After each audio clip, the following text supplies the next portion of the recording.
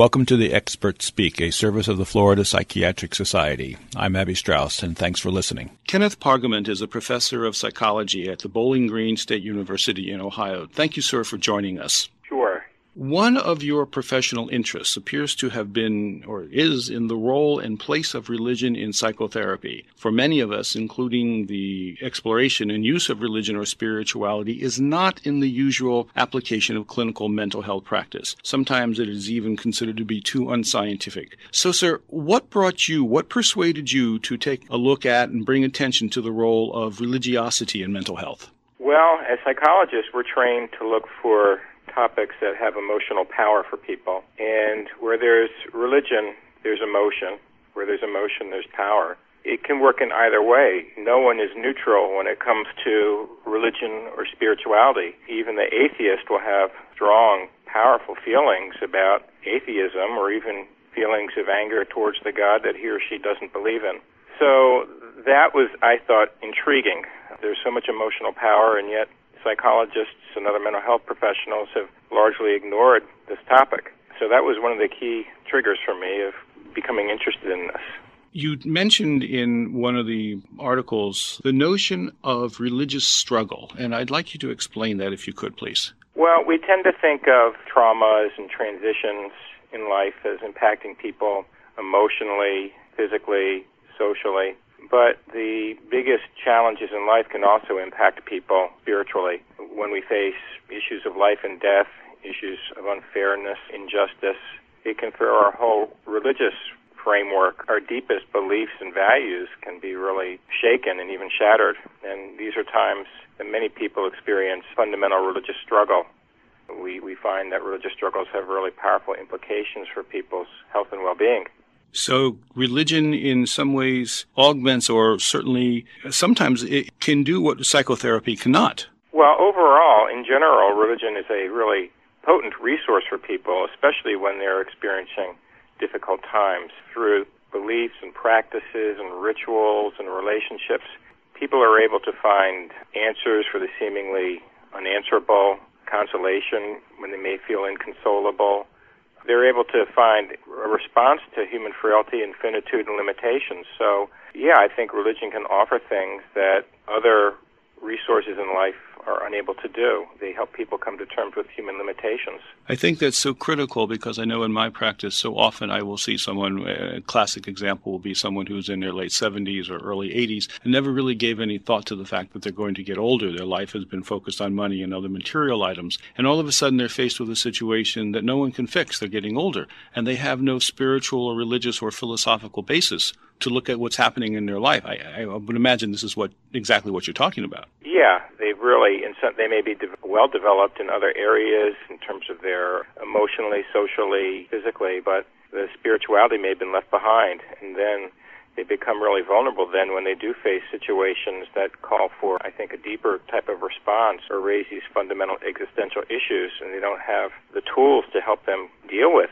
aging or loss or profound threats such as the realization that we're going to die.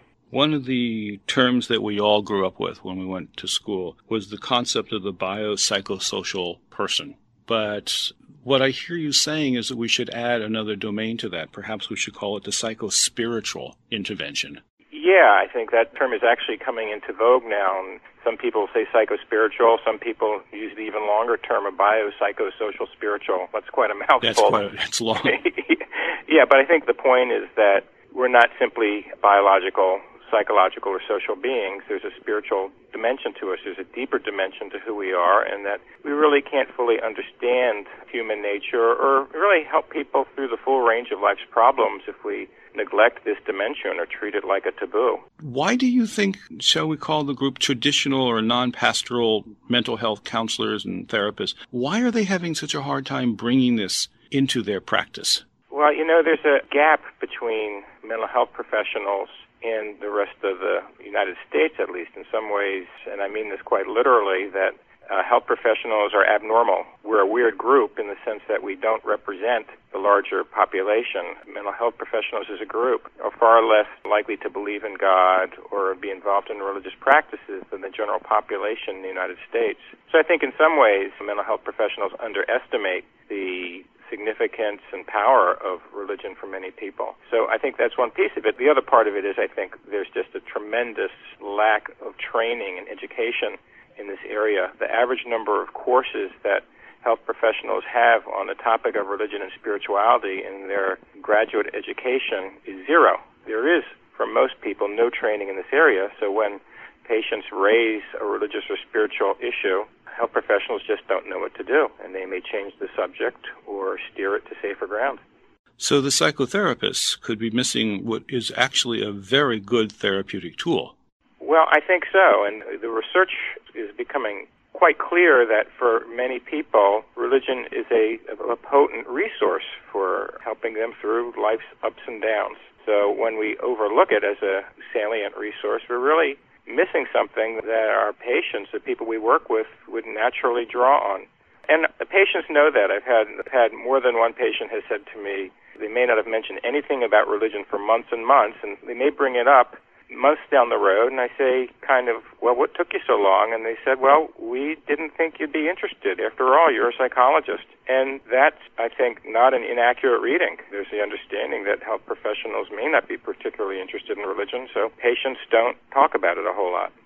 That's very troubling, because I could see situations where, to get back to your term of religious struggling, when people are looking from some sort of connection or some sort of dealing with guilt or whatever, in traditional psychoanalysis, or if they're getting the analytic notion, we look at what caused the guilt, but we may not be able to resolve it. And if we don't look at the spiritual aspect of a person's life, it could come across as a treatment failure, but it's not really a treatment failure. It's just incomplete treatment. Well, I think that's a good way to put it, but incomplete treatment sometimes can lead to failure when there's a resource that's there, if only we were willing to ask the right questions and tap into it. I've had cases myself of people who were experiencing, say, post-traumatic stress disorder, and I tried to treat it through traditional secular kinds of methods, and I wasn't particularly successful. And only when I was able to really understand the kind of religious impact of PTSD and draw on some religious resources and address the underlying profound spiritual struggles was I able to make any progress. So I think there's some evidence that we really can't afford to neglect that dimension of treatment. And when we are incomplete that way, we do fail. And by the flip side, if someone has no religious basis, no spirituality, that's a pretty good peek into their psyche as well. Yeah, even though I think for most of us, the metaphor I use is that we're onions. I think there are very few of us who grew up in our culture who have no stance or attitude towards religion and spirituality. And so at one level, they may have their early childhood memories from going to a church or a synagogue, or conversations with other family members who are religious, or listening to something on television, and it stays with them. And then they grow up and they develop other attitudes and kind of layers of the onion where they may then develop a rejection of religion or spirituality. But that doesn't mean the earlier layers are gone.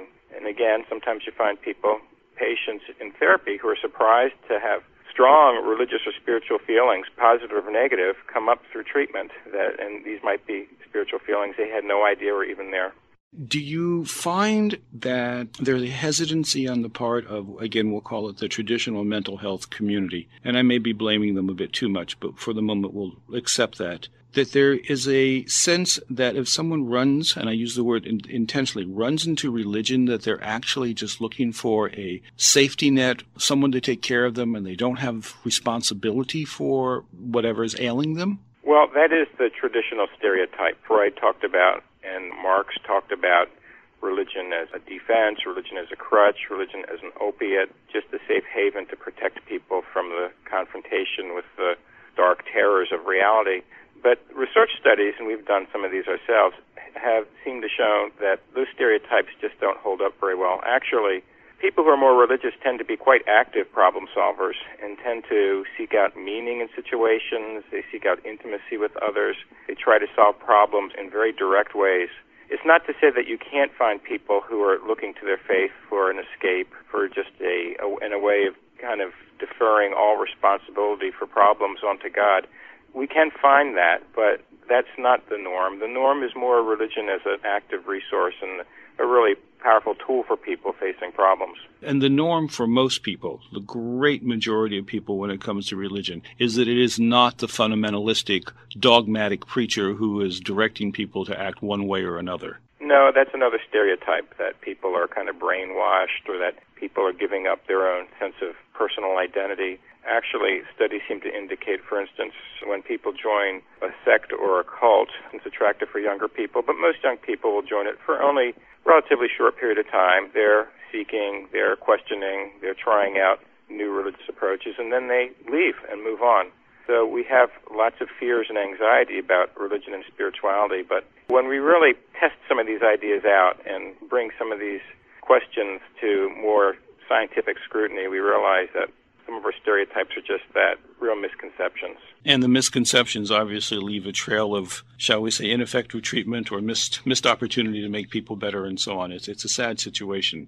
Well, that's true, and they sometimes take away from what some of the really important questions are, because there are certainly ways people experience religious problems, and there's no shortage of religious problems in the world today, and those do need attention and research and understanding of how do we address these in treatment. Do children, to the best of your knowledge, do they also respond to investigations of their feelings about God and spirituality? Yeah, I mean, working with kids is so neat in this area. Again, another stereotype was that children don't really become religiously or spiritually mature until they reach adolescence, that for them all they have is Santa Claus and some pretty gross fantasies as children. But, you know, if you sit down and you talk to kids and you do some research with them, you find out that they have some very, I think, well-developed religious ideas and questions, and there's a lot to be learned about faith from children. The question that comes to my mind is this: discussing a religious issue easier, harder, more complicated with someone who's Jewish, someone who's Christian, someone who's Catholic? Do we have any data on that at all? Well, it looks like there are certain commonalities across religious groups. For instance, our studies show that people who struggle religiously, so we're talking about people who feel like God may be punishing them, they feel like the devil may be at work in their lives, they feel abandoned by God, they feel discontent with other people in their religious communities. Those types of religious struggles are related to poorer health across religious traditions. We find this with Christians, Jews, Muslims, Hindus. It looks like it's a pretty consistent finding that people who struggle with their faith are really more likely to experience mental health kinds of problems, physical health problems. But then we also see some differences. We see differences between religious groups that are important to appreciate as well. So it seems like, yeah, there are similarities, but there are also differences. You mentioned earlier that a lot of mental health people really don't know how to approach this with a patient. How should someone do it? How would a student learn to approach the issues of religiosity in one of their patients? Well, when I do workshops on the topic of spiritually integrated therapy, I tell practitioners in the audience, don't be intimidated, don't be frightened. Just start with a simple question. Ask your patient, do you see yourself as a religious or spiritual person? And then sit back and let your patients begin to teach you. If you're open to learning about religion and spirituality from your patients and how they are in fact expressed in your patients' lives, they're quite willing to teach practitioners all about it. But we're the ones who've held our patients back by not asking the question or being uncomfortable about it. But once you open the door and you kind of share your own openness to learning about your patient's religious and spiritual life, then we can all be educated. That's how patients can teach us. The other thing, obviously, is more formal training through graduate coursework, medical school, internships, residencies.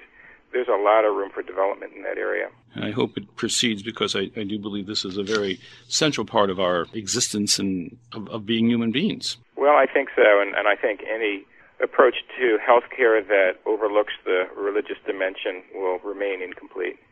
I had a patient many months ago who was quite sick and a very religious man and a very spunky guy, and I wrote down a quote that I need to just tell you. He said to me, I love it, "I'm not going to get better by transference. I'm going to get better by transcendence." Beautiful. It sat me down in a chair, and that's what worked for him. He was a deeply religious man. That's beautiful. But, I'd add one thing to it. Sure. Which is, for some people, transcendence occurs through relationships. Yes. So he got both.